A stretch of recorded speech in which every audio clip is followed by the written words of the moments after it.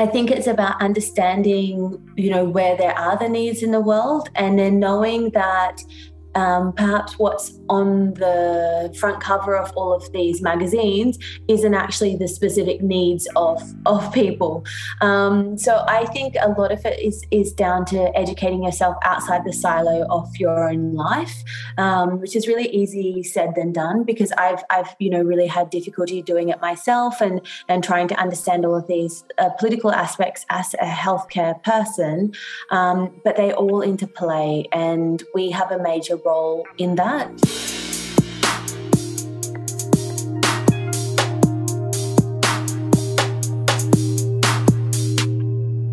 So welcome back to the Restore podcast with myself, Rowan Walker. In this episode, I'm speaking with Emily Regis on the impact of disasters on women. So Emily is currently studying a PhD in the application of feminist intersectional analysis on the global health challenges of disaster impacted upon women. So what I wanted to do in this episode is really look at the cross-section of challenges that women face in the contemporary climate, specifically in relation to natural disasters and or conflict, because as we'll find out as the conversation goes on, there is massive disparity and indeed discrimination in the way they affect the female population and a distribution across the network. So without further ado, we'll welcome Emily on, and what we'll do is really just get her bio and then we'll head into the interview. So welcome to the podcast, Emily. Hi, thank you so much for having me today. Emily, I just wondered if you could just unpack your background for us. Yeah, so my background is I was an emergency nurse for 15 years. I did a whole bunch of different things, from helicopter trauma retrieval through to international repatriation. I was a remote area nurse in a tiny town in the outback of Australia. And then I went into disaster management. During that time, I received a Winston Churchill Fellowship, and I got to do some research on the integration of WHO-verified emergency medical teams and private aeromedical retrieval teams.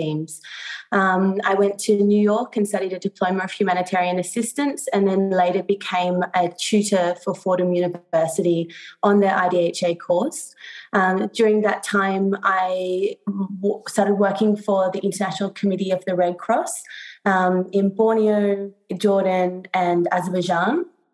And I then received a Sir John Monash scholarship to do a PhD of my choice in any country in the world. And I decided to do it in the Netherlands. And I'm doing a PhD, as you said, looking at feminism and intersectionality and where climate change comes into that. It's a real variety and cross section of both experience and education in the area of disaster management and further as well. So very much like me, Emily, I think you started out in very much the frontline delivery of sort of emergency medicine and then migrated into disaster management and humanitarian care. But Emily, I just wondered if you could speak to what you see as sort of the fundamental problem from your perspective around the impact of global disasters on women. Yeah, I think there's a lot of ideas about what being a woman means when we talk about disaster management, and it's going across a whole cross-section of different layers. So there are some misconceptions that all women are considered vulnerable, and it's definitely something that I thought when I first started. It's a very unempowering element of disaster management. So this idea that as a woman, you're automatically going to be extremely vulnerable in a disaster situation, and it does seem to take away a lot of agency. And that's perpetuated by certain statistics. So there is a statistic that's going around by the United Nations that talks about women and girls are 14 times more likely to die in a natural disaster than men. And it's based on the Bangladesh 1990s when they had all the floods. And 90% of the people there that were killed were women. But what that does not include is it doesn't look at the increased preparedness, response and recovery that women have and what that means to improving these mortality statistics. It reduces their voice, but it also lumps all women into one. So we can't say that somebody who grows up in the global north is just as susceptible as somebody who grows up in the global south.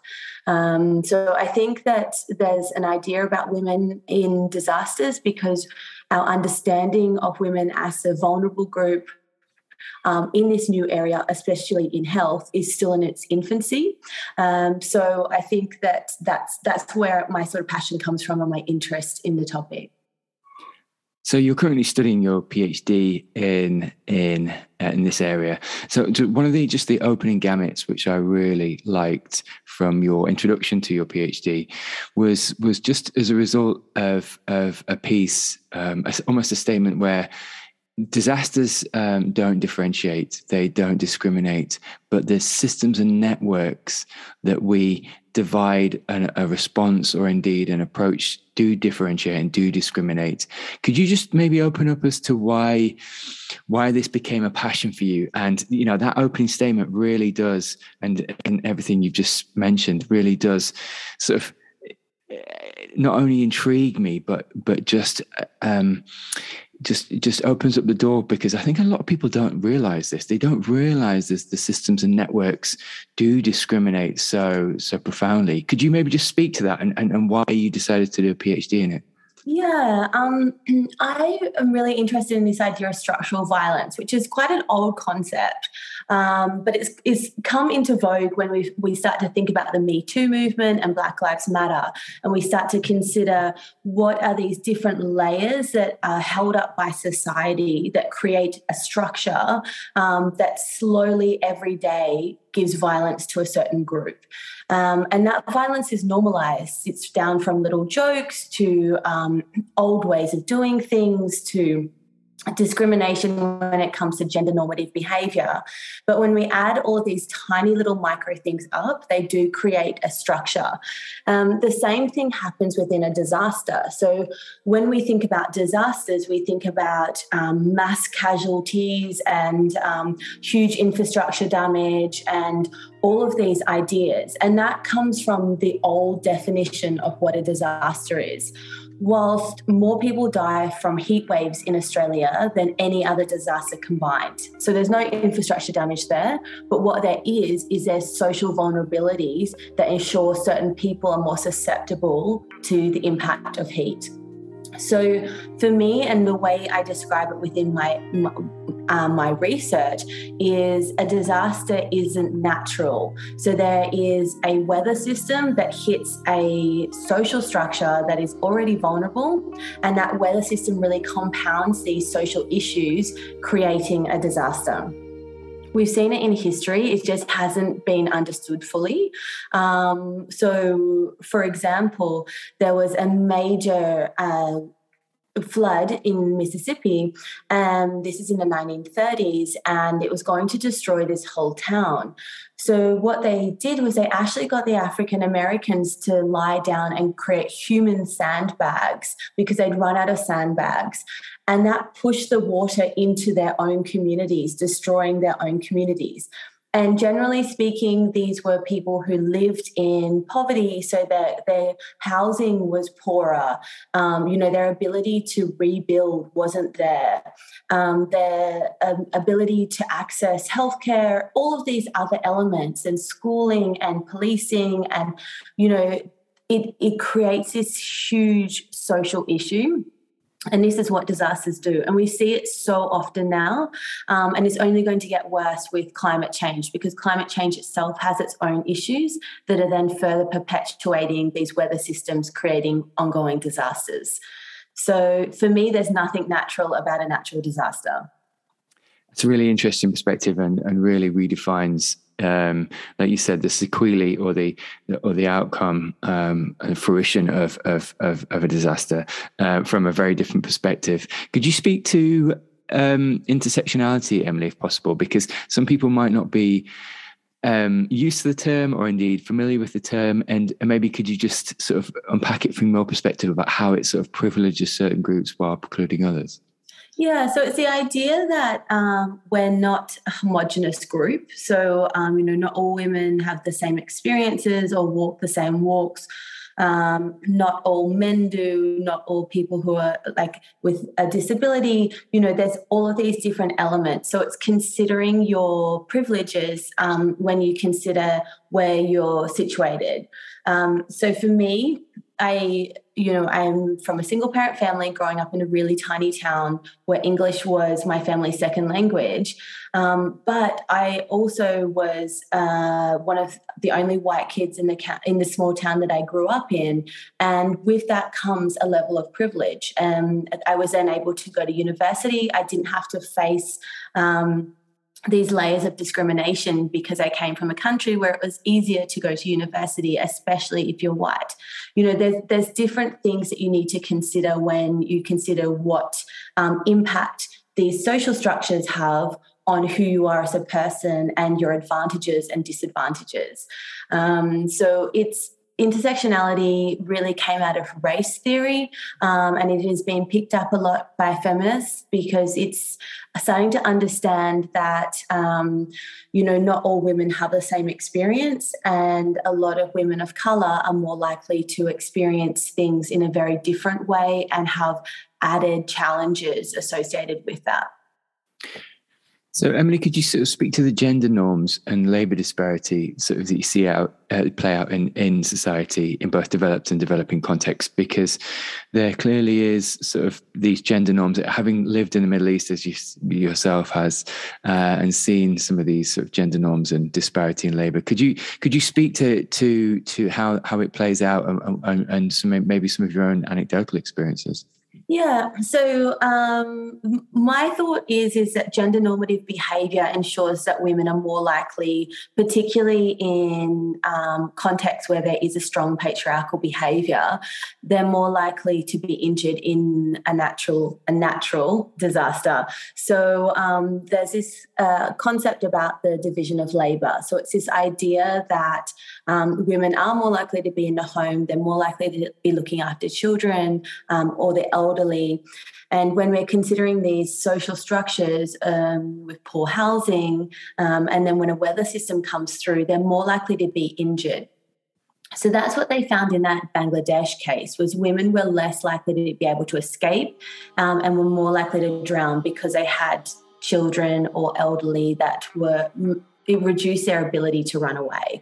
I've worked in Asia, in the Middle East, and even when I was in Azerbaijan, and you will see women are more likely to be in the home, they're more likely to be cooking. It was very rare, particularly in the Middle East, for me and my field officer, who was also a woman, but anybody else to be female in disaster management. For me, that's very problematic because it's playing into these gender norms, but it's also giving this homogenous idea of what disaster preparedness and response is. And in contexts like Southeast Asia, particularly the Indo-Pacific, when they've had more influence, women have had more influence in preparedness, the recovery has been significantly better. So for me, I've experienced discrimination even within Australia. There was a comment made when I was part of the bushfire response. So I was part of the management team. There was a joke made that we all know, Emily, that if push comes to shove, we'll push the pretty girl to the side and the men will get the work done. And that was coming from somebody who was senior to me. And, these subtle jokes that play into the idea that women are really the pretty thing at the side of the table. You might have a seat at the table, but it's really not worth the same amount as the man sitting next to you, is an idea that I see way too often. And I've seen it across the board. I think that gender normative behaviours are very toxic also to men. There's a very strong idea that men are supposed to be these strong, able, sort of superhero characters, particularly in the context of a disaster. And that puts increasing social pressure on them. And there's been a lot of evidence to sort of show that toxic gender normative behaviour and masculinity then plays into increased rates of domestic violence. So there's sort of like a very strong correlation between the two as a way to sort of offshoot this level of emotion that they're unable to deal with. So for me, there is a strong focus on gender normative behaviours for women and what that means for women.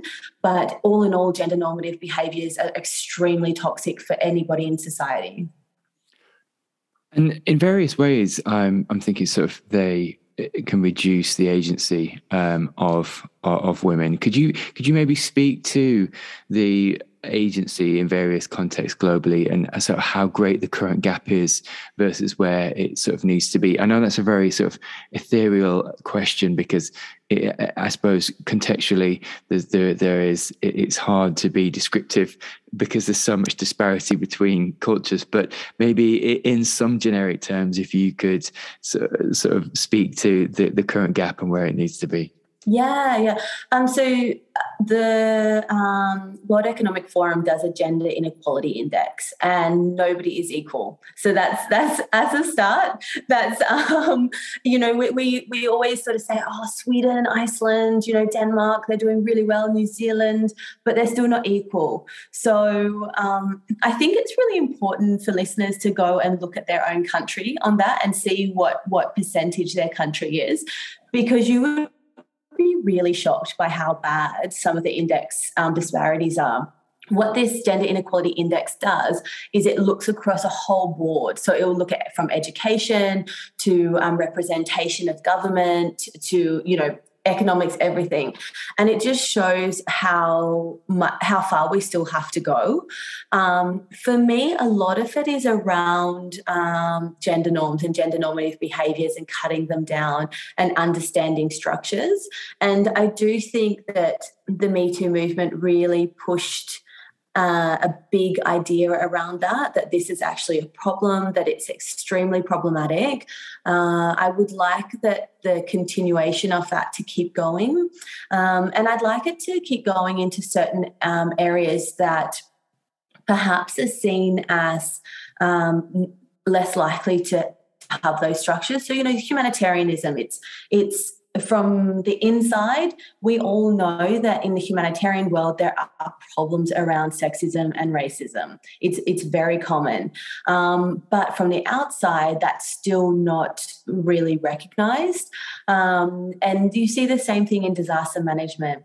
Health disaster definitely has female representation, but is it back to that idea of are they still considered to have the same worthiness of a seat at the table as men, and what does that mean?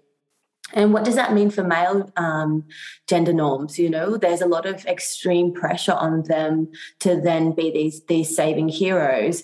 But we also, when we don't have proper representation and proper agency to represent ourselves, we only see one side of the problem-solving capacity, and we really miss out on the problem-solving capacity of the whole community and the whole population. So reducing agency is something that we have seen worldwide with COVID, and that in itself is a health disaster.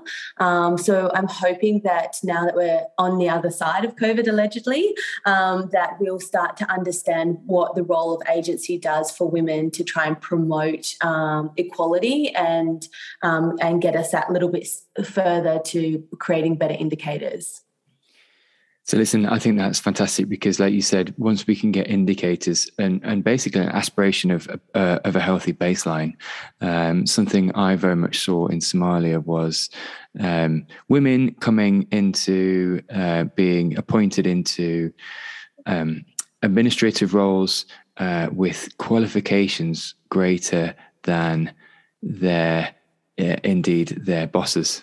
and into administrative roles with MSCs, and some start looking to try and study their PhDs in Somalia, coming into and only being allowed to do administrative roles. Couldn't come into an executive leadership position, couldn't, but was almost the most overqualified administrator that you could have found. And I had this overwhelming respect for women that would choose to take these jobs, yet they were, subject to this occult, so hidden discrimination, which was a real glass ceiling to any of their progression. But again, to your point, if we can start to normalize in the humanitarian context these healthy indicators, actually from where it is now to where it needs to be, and just try and get this global recognition. And it is incremental. All this is going to be incremental. It's going to be over time. But I would consistently work with a couple of women in the Somali context and just have this overwhelming respect and feeling of real discrimination and helplessness, if I was honest, that I couldn't really necessarily help change things for them. But they were fantastic, people and professionals, really super diligent, and also had a real eye for detail, and ironically, better educated than the people that were appointing them. And I just thought, gosh, there's just a real not only disparity here, but just a real glass ceiling that they can't break through. Yeah, and that's the idea for me, especially of slow violence, like these tiny little things that all add up to be something huge. I often get women are the worst culprits. I hear that a lot. And as in they're the worst culprits at ensuring that the glass ceiling remains there. And I do think there's an element of it, because I think that society is perpetuating this competitive nature because there's almost only one spot for one woman. And, especially when we're considering places like Somalia, where there is just not enough places. And to get a woman into a senior position, it's incredibly difficult. It's less likely to happen. And so that one woman is obviously going to be fighting for that spot. So I think that's a really great excuse to not consider the patriarchy. For me, there's a lot of words that people are very frightened of: feminism, patriarchy, gender norms, and these are words that we really need to start dissecting so that people understand what they actually mean, rather than being scared of the idea of what they could be. Patriarchy, once again, is actually hurting men just as much as it's hurting women. So, yeah.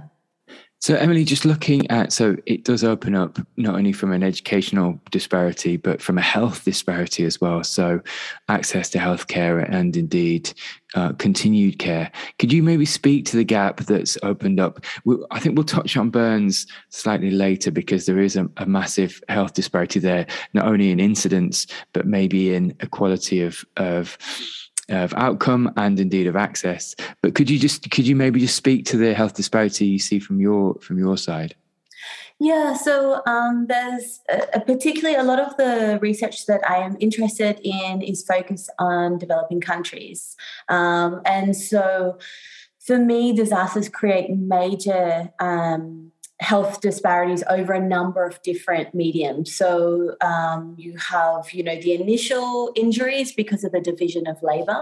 So you'll have women more likely to break things, more likely to require surgery. There's a lot of research that's come out of both MSF and Médecins Sans Frontières and International Committee of the Red Cross, who have done work post-disasters in their surgical tents that have shown that women, there's a higher rate of women that come in. But then you also have the added issues. So post-disaster, a lot of work has been done, especially around Bangladesh, about post-disaster you start to see a lot of compounded social issues. So reduction of food security. So that means that they're trying to reduce the size of their families. This is a very simplified version. And so increasing rates of child brides happen. And that's a way to try and reduce the amount of the size of the family because there's just not enough food to go around. There's been strong correlation to child brides and increasing rates of gender-based violence. And then you've also got just in general, women are more susceptible to gender-based violence post-disaster. The interesting thing is when we consider climate change, because then we start to see it from disasters from different perspectives. In India, they found that with climate change, there's an increasing rate of bride burning. So with every 1 degree precipitation drop, there's a 7.9% increase of bride burning. And they're saying that that's not so much related to the stress of the situation, but more to the monetization of women, which then goes back to that idea of gender normative behaviours and reducing women's agency to be part of the family unit. So health disparities for me within disasters are significant, and we only know a really subsection. I do think that there's been a strong historical focus on looking at women's health from purely a sexual and reproductive, and that we need to open that up now and start to consider what are the other ways that women are more susceptible to other health problems as a result of the fact that gender normative behaviours are creating issues. Emily, could we just speak to some of the meta examples of infrastructure and planning? Because I think in your PhD proposal, or indeed within your abstract, you were speaking around sort of poor town planning, urbanization, deforestation, and pollutions negatively impact women compared to men. Could you unpack that? Yeah. So there's some really interesting work that looks at Sweden. So we consider Sweden, they've got very good gender equality. They're really aiming towards improving their greenhouse gas emissions and trying to make it a greener country.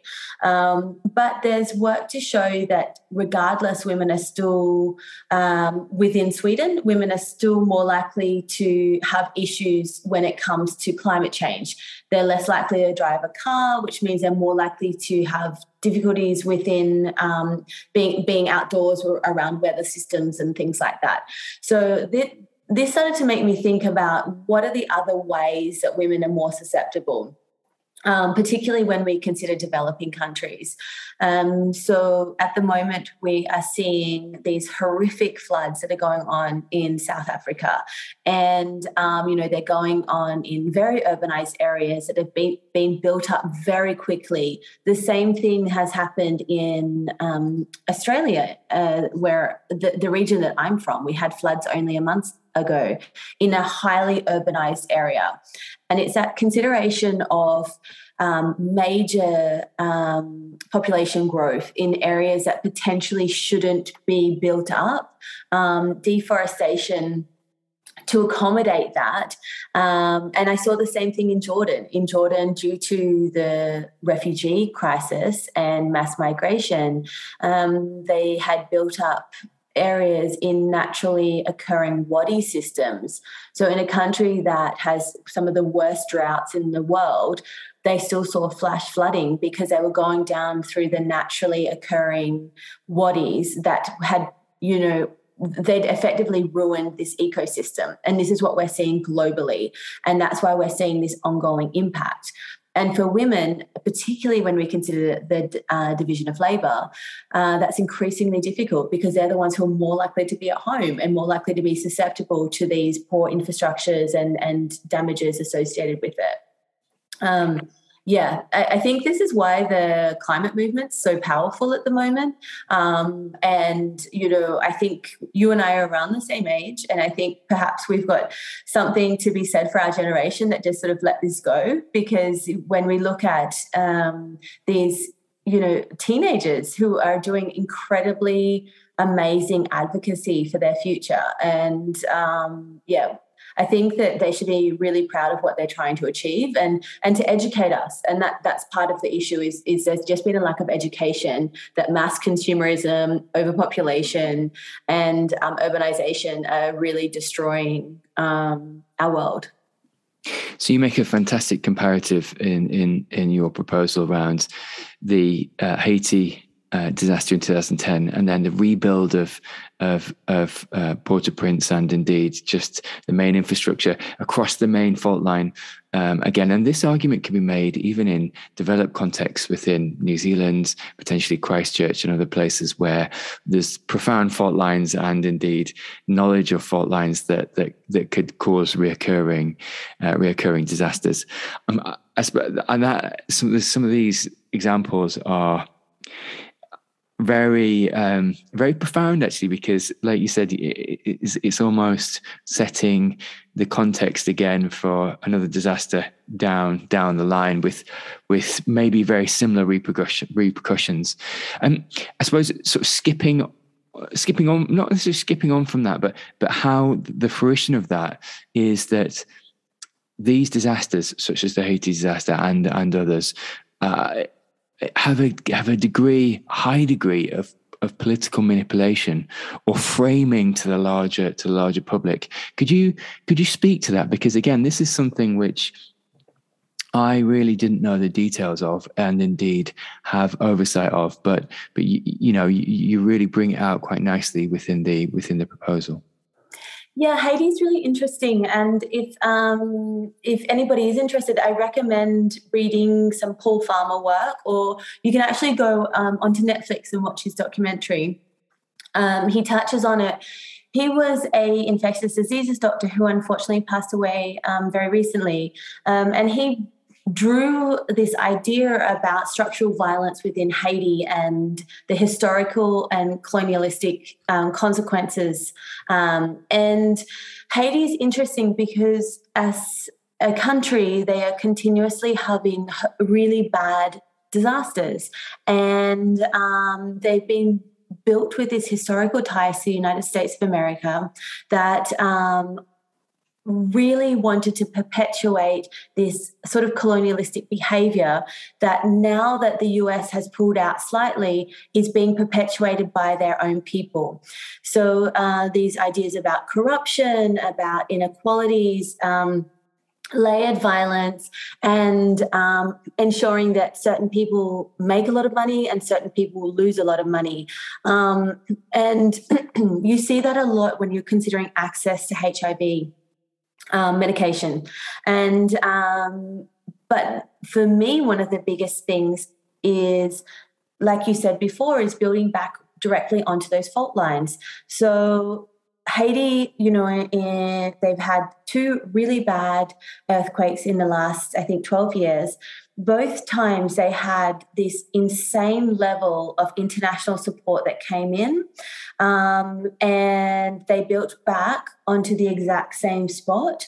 So there wasn't this idea about building back better, building back in safer spots. There was this almost colonial idea of, the white knight coming in, building back in the same spot, not talking about disaster preparedness, not talking about the fact that we need to create a safer community. And what that's done is that's created a number of social issues. One of them I would like to quickly touch on is in the first earthquake, there were 2 midwifery schools, and both of them were completely destroyed. And they weren't built back for a number of years, which meant that there was no access for a long time to new midwives. And there was just a lack of education. This has now knocked on to that Haiti has the highest maternal mortality rate in that region. That's horrific. So this is like, when you consider that a school was built in an area that it shouldn't have been built in, and then it wasn't built again, and what that means for women when they're trying to access any level of healthcare, and we're talking about years afterwards. So this is sort of this cyclic poverty that is ongoing. And so for me, it's really interesting to consider the colonial past, particularly when you are looking at developing countries. I work a little bit in Uganda, in a hospital in Uganda, and Uganda in itself has a reasonable level of healthcare, and that's because there was this sort of safety idea from the British that came in, and they created these kind of Commonwealth style structures to make sure that that's the way society worked. But then when you look at the DRC with the way the Belgians came in, and there was a horrific number of people that were ongoingly killed and raped as a result of the rubber factory there. And then you wonder why there's now ongoing violence and what that means for society and perpetuating these ideas. So for me, I think that when we consider the micro healthcare of an individual, we then also need to consider what are the macro geopolitics that are ensuring that that individual stays sick, because there are a lot that go into it. The HIV access to medication is an easy one to show, where the cost of medication is so obscenely high and so difficult to access for so many people that it just becomes a major advocacy issue over anything else. But we have just recently seen the same thing with the COVID-19 vaccination. Us sitting in our countries, we're onto our third vaccination, and we probably will soon be able to get our fourth. And there are certain places that are struggling to get there first. And why is that? What does that mean from a geopolitical perspective that ensures that those countries remain fragile, they remain vulnerable, and they remain poor?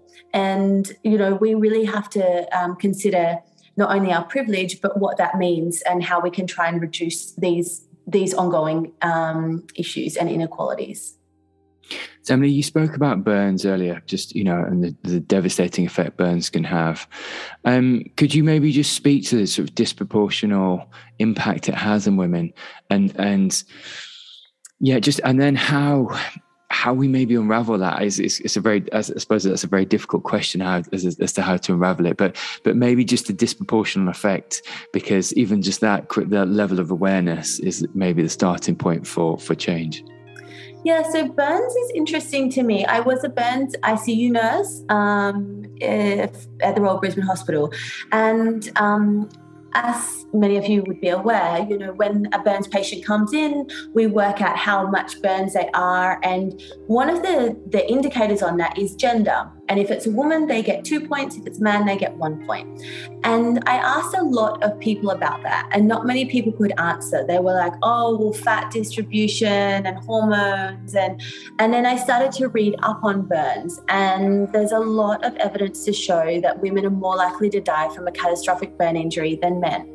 And there isn't a lot of evidence as to exactly why that is. Interestingly, some of the burns articles that I read that were written by surgeons were saying perhaps we should consider the social issues that are maybe leading to women being more likely to have a higher mortality rate as a result of burns. And I thought that was very powerful for surgeons to consider that, but to also just this idea that, the social impact of something can really change the way someone's injured, but it can change then the way that they recover from that injury and what that means. Now, we know this idea around biosocial, and we see it a lot when we consider asthmatics. So we go, well, what's your living condition like? But we don't consider it in many other areas. And for me, where I find it super fascinating is the idea of what climate change is doing to perpetuate certain things. I'm very interested in the idea that climate change is perpetuating burns. I think that there are a number of assumptions that I have that include this idea that climate change increases these weather systems, creating disasters, reducing infrastructure, ensuring that many people are going to be cooking or spending time outside. And by people, we then consider the division of labour, and we know that that will be women, and women are more likely to get burnt. What is interesting is when you look at the data, women are more likely to get burnt. I've looked at data from Nepal to India and Bangladesh and Uganda, but they also have a high delay in accessing healthcare. And that delay, for me, is something that I think that we need to unpack, and as researchers, we need to really consider, because is that a delay because of gender normative behaviour, that women need to be staying at home looking after the children and there's no one to look after them? Is it a delay because there's not enough finances and that they're less likely to be the ones that are accessing the finance to then access the healthcare with the pay for service care? Or what are those elements? I think that we have only started to unravel all of the health issues that climate change is going to have. And for me, burns is a major issue. Recently, an article was released that looked at injury rates due to climate change in the United States, and they had predicted that it would be about a 1,700 increase per year, which I'm not entirely sure how they were able to sort of determine that. But it's this idea that there are a lot of different other health problems that we're going to see, and they might not be initial health problems, but they're secondary to the impact of climate change. And we need to consider that a bit more. And that's why I like the idea of burns, because I think that it's something that we can very obviously see. And then considering what happens when somebody gets burnt as well, the social isolation, burns is, as you know, it's a horrible injury that often is multiple surgeries. So that's multiple accessing healthcare. It's a long recovery. It's social isolation post-recovery. It's stigmatization. There's so many different things that, as a woman particularly, can be very difficult to consider. So absolutely, there's these multifactorial needs from burns patients, for everything from sepsis and infection to, like say, the cosmetic ramifications, how it can disfigure, but also the immediate needs, as you say, the airway. You've got pain needs, chronic and acute pain needs. There is obviously fluid shift in significant burns, but the disfigurement and the ongoing cosmetic needs and physical needs around lack of collagen, or indeed elasticity to the skin from a second or third degree burn as it plays out. Sorry to interrupt, but interestingly, I read this thing about women and burns, and as you probably know, and I know, all of the big burns that I've seen have often been on the face, chest, and neck. It's it's either an explosion, it's self-immolation. I've seen a lot of self-immolation burns, or a barbecue fire, and that's the area where our personality also lays. Yeah. And this article was talking about what it means to have a facial burns, and then what it means for your own personality and your own personality changes. So mental health plays in a major role when we consider burns. So yeah, there's these like immediate needs, and there's these ongoing needs, and then there's then split into so many different other sections, from rehab to mental health. And just coming back, something that popped into my mind, actually, when I spent time in Malawi myself, in Blantyre, in Queen's Hospital, one of the paediatric hospitals, again, there's lots of assumptions that people can make, and I would probably make if I didn't have this experience around. So in the hospital, nursing staff don't exist. The primary carers are the family. So you have doctors and you have the family. So the family are in charge of hygiene requirements for the patients, for the pediatric patients, for the child patients.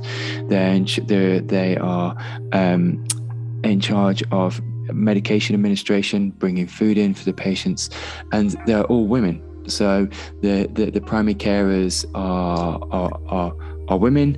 The men, especially with newborns, don't really acknowledge their newborns for about 6 months or so. They come into the family. But I just saw a proliferation of primary carers, of women who were taking on this nursing role. They can't then earn money. They can't go out to work because they're full-time nursing.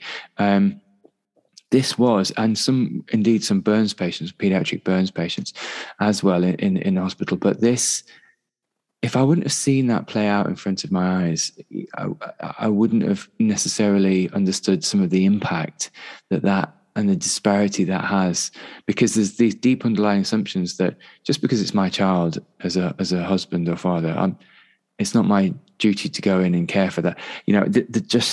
The profound disparity and discrimination there, and holding this one of the women who was the mother who was nursing this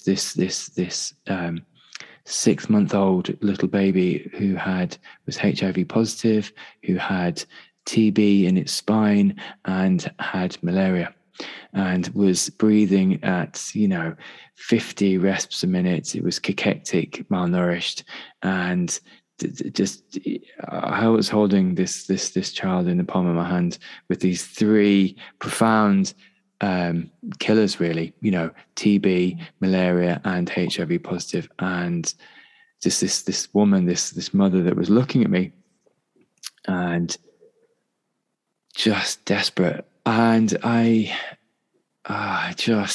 there's almost no words to how that made me feel, really. And even being in that situation myself made me realize how privileged I am, just as a person, but how difficult it is for the maternal, for the mother there. Just not only is she a carer, not only can she not work, not only does she, it's the assumption that she will be there. This burden of health that she has upon her firstborn as a young mother of only 21, that's just blew me away. And I suppose, in a way, just speaking candidly, Emily, made me realize that whatever happens to me is so insignificant compared to some of the disparity that exists. And if you don't put yourself in that context, you largely are unaware that it's ever occurring. Yeah, I completely can relate. When you sit and you see the desperation for something that just wouldn't even occur in the country that you come from, these are purely preventable things. It's just trying to deal with that as a parent would be so hard. And I and like me sitting there thinking, this should not be happening. Why is there such a high level of disparity in the world? Like it shouldn't be happening, and it shouldn't be happening still. And so much of it is due to historical issues. Like, there are so many historical factors that are interplay to make sure that woman, her child, was not able to access healthcare and was dying of things that they should never have even had in the first place. And I don't know, I feel that the constant disparities in the world is something very difficult to comprehend. You and I would be definitely looking at it from the health perspective, because we both consider health, I'm sure, as a human right. And so in places where there is just no access to healthcare, there's no access to human rights. And that's just, when you really consider the basic aspect of that, it's horrific. So Emily, we've covered a lot of ground in sort of the last 45 minutes or so, and I think you're right. I really agree with you. The multifactorial needs of burns patients is a really a profound one to look at, actually, because there is so much going on there, and interrelated mental health on top of that it's a fantastic indicator, or indeed pathology, to examine for health of women, but also ongoing health of women, because as you said, it's not necessarily pathology you can fix quickly. It can last over a lifetime and have very much cosmetic, disfiguring sort of properties to the pathology. I suppose, Emily, as we sort of come into land on the conversation, Is there any for people that may not be used to listening to sort of a healthcare talk, or indeed to the humanitarian context, and people just from all different walks of life?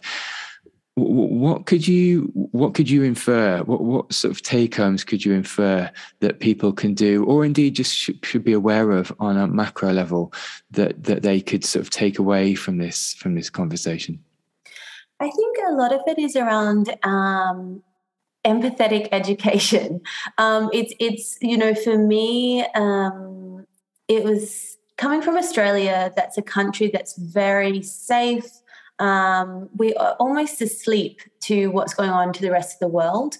And I was, when I first left Australia a few years ago, well, it wasn't the first time I left, but when I left a few years ago, I went into this course on humanitarian assistance, and I started to realize about these inequalities. And I felt incredibly bad that I'd spent, a significant part of my life just not knowing.